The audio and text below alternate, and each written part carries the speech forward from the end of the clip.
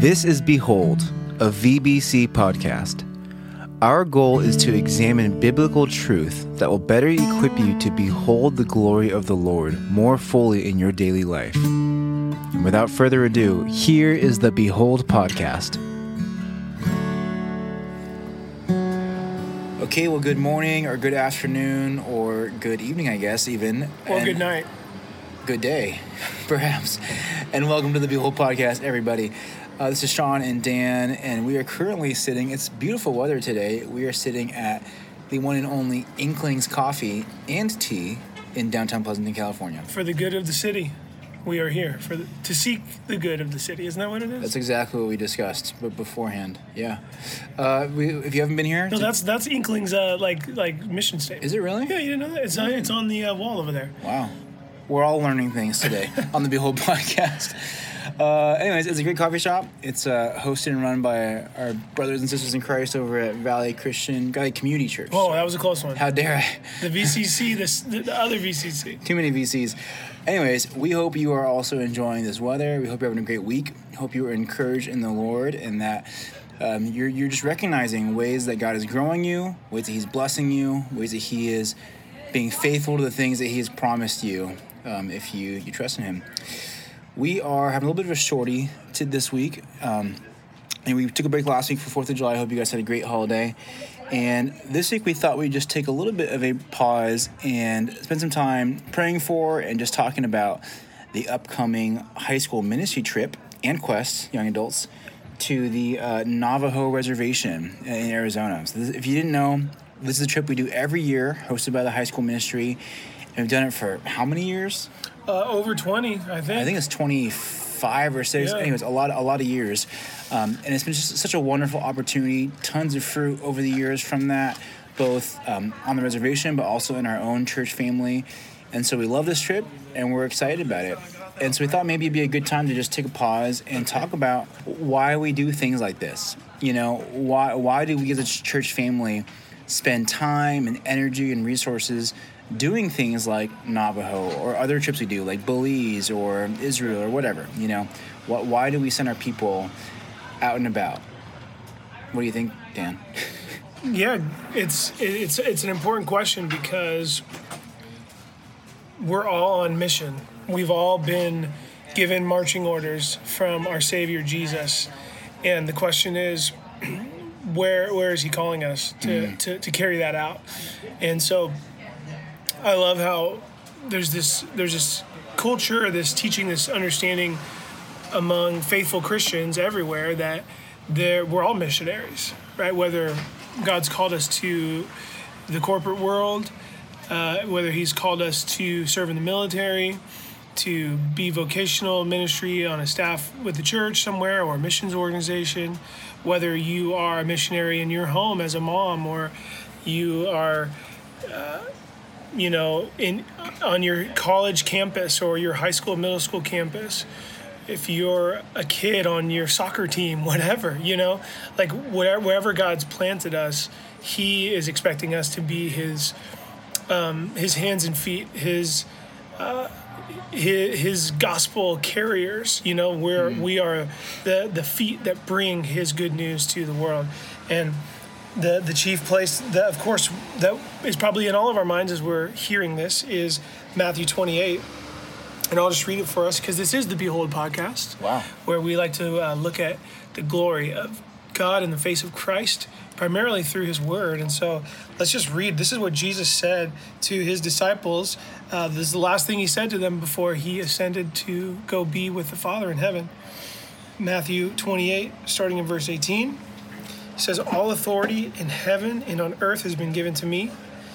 Go therefore and make disciples of all nations, baptizing them in the name of the Father and of the Son and of the Holy Spirit, teaching them to observe all that I have commanded you. And behold, I am with you always to the end of the age." Wow. And so when we're thinking about just our call as followers of Christ, this is the core of it. Everything revolves around that. So whether we're going on the Navajo outreach or not, this is our life with Jesus.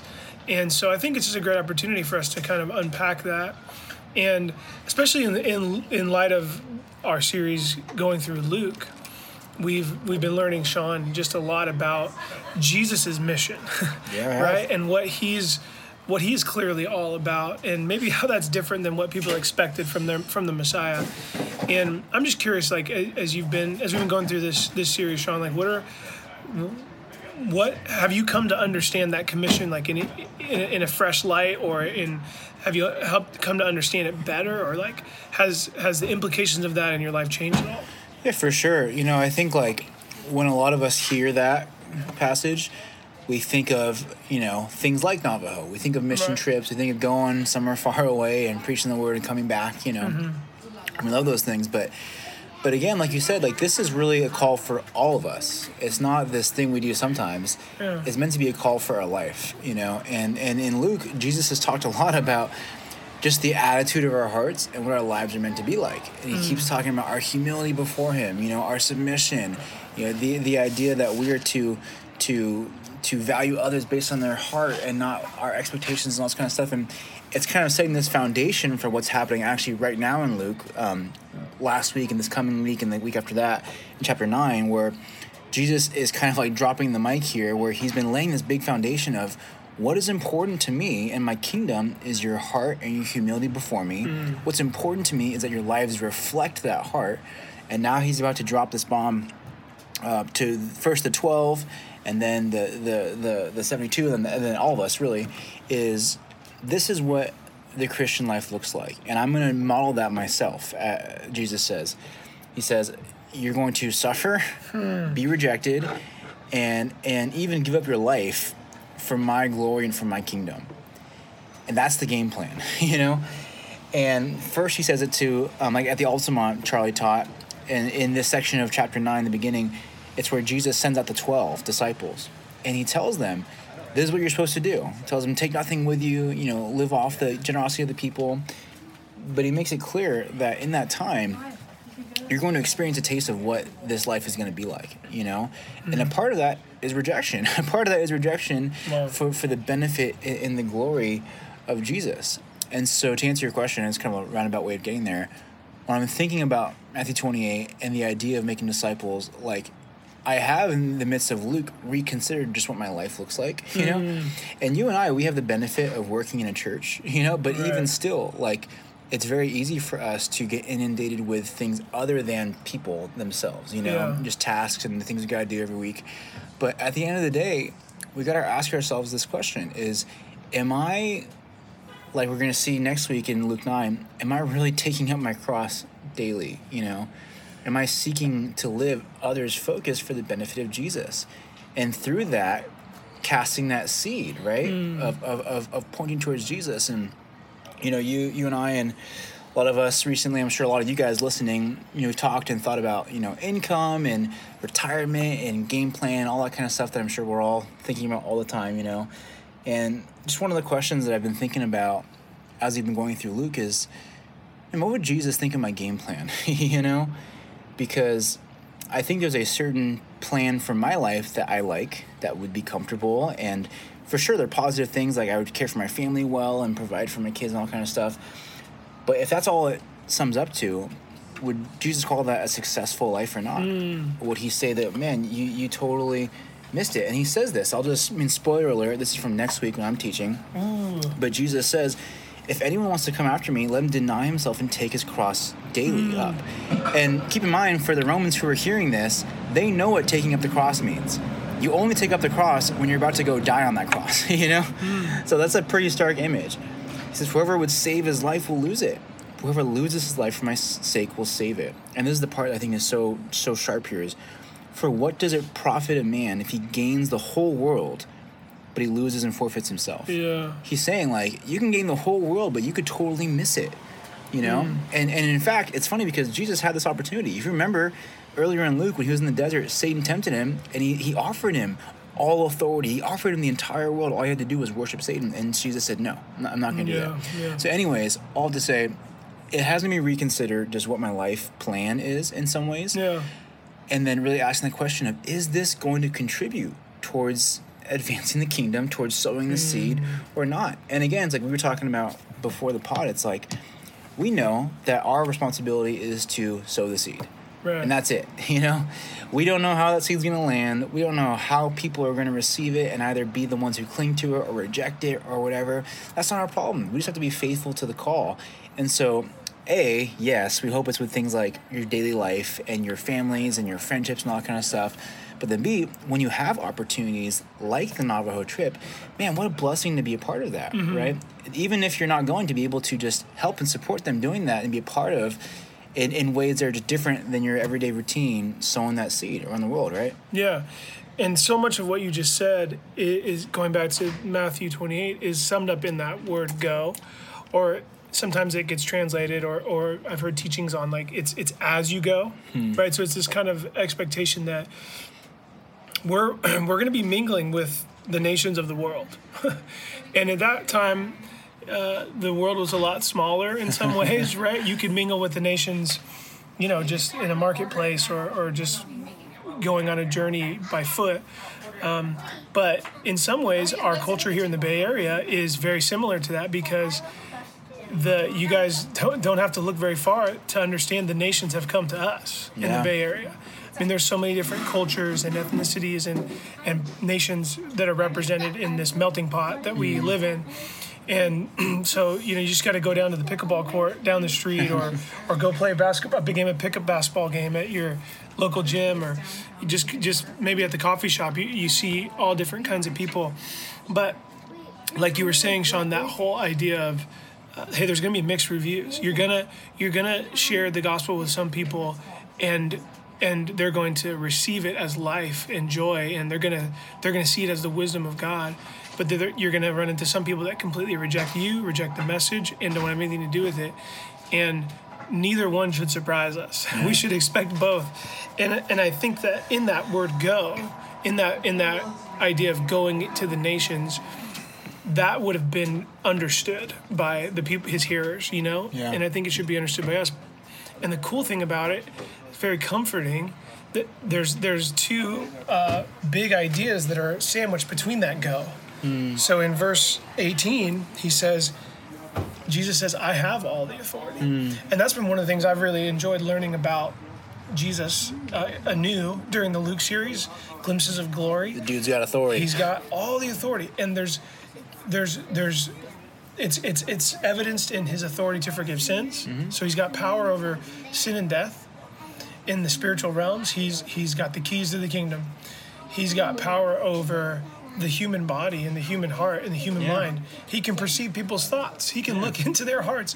He can heal their diseases, right? He's got authority over creation. He calms the storms, So I've just been really enjoying learning that anew about Jesus, and it has to be understood when we think about the going, because we're not going in our own authority. We're going in the authority of Christ. And I think that is such a comfort to us, right? And then what does he say? The second half of that, he says, I will be with you. In verse 20, I am with you always to the end of the age. And so he says, not only are you going in my authority, but you're going with my presence. I will be with you always. And, I'm not sure they fully understood what that would look like. They didn't really get that until Pentecost, because you see, like, even in this passage, right, when they're going up to the mountain, okay, the resurrected Christ, they saw him die. Yeah. They saw him be buried. He came back to life. They visited with him and ate with him and drank with him and walked with him, and for 40 days they interacted with the resurrected Christ. But right before this Great Commission, in verse 16, they go onto this mountain. Jesus is about to ascend to heaven, and they're all gathered together, and verse 17, they saw him, they worshiped him, but some doubted. Yeah.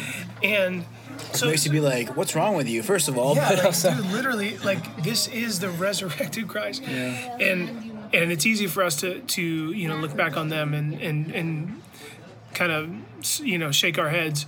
But what we have to understand is they weren't indwelt or empowered by the Holy Spirit yet at this point.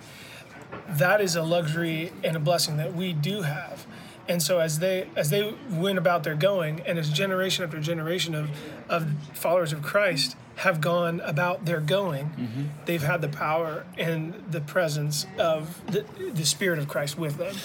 And so that good. should be a great comfort to us, whether we're accepted or rejected. No, it's so good, and it kind of like points to the fact that at the end of the day, again, the question we're asking ourselves here, it's a question of faith. You know, even in the midst of, and like you see it throughout Luke, like time and time again, after all those amazing things you just described, almost every single time, it's like this amazing thing happens, and then the disciples get fickle in some different way, and They lose their faith. yeah, Jesus is like, where's your faith? You know, over and over again. And in fact, it reminds me, like you were talking about authority, when Jesus sends out the 12 in Luke 9, it says in verse 1, he called the 12 together and gave them power and authority over all demons and to cure diseases, which is epic, first of all. But anyways, fast forward a little bit, and this thing happens where Jesus goes up to this mountain and comes back, and we'll skip that because I don't want any big spoilers.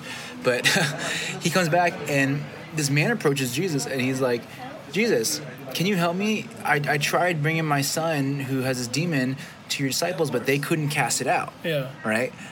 And then Jesus like rebukes them and heals the guy. But then after, in Mark's account of this, the disciples, it says they gather him privately, and he asked him, Jesus, why couldn't we cast it out? Right? And he said, because of your lack of faith. You know? And it just, when I think about that focus of the Savior about, man, all I'm asking of you is faith. I'm not asking you to do mighty deeds. I'm not asking you to do all this stuff. All I want is from you to do faith, and then I will do what I have the authority and power to do, you know? Yeah. And so again, I think about things like Navajo or other trips. And yeah, of course, we apply this to our lives is just, what does faith look like, and am I doing it? Yeah. You know? And faith often, as you know, it's a lot more than just saying in your heart, I believe this thing, you know? Oftentimes it requires making a sacrifice. Oftentimes it takes... Put your money where your mouth is. Put your money where your mouth is, you know? Faith without works is dead, right? If you have real faith, it'll show up in the choices you make. Yep. So anyways, we are really just reminding our own hearts, me and Dan, this week, but hopefully you as well, are encouraged and reminded of just the charge before us all, you know? I know some of our people in our church work in such a crazy variety of industries, and we got students, and we have stay-at-home families, and we got all kinds of stuff going on, you know?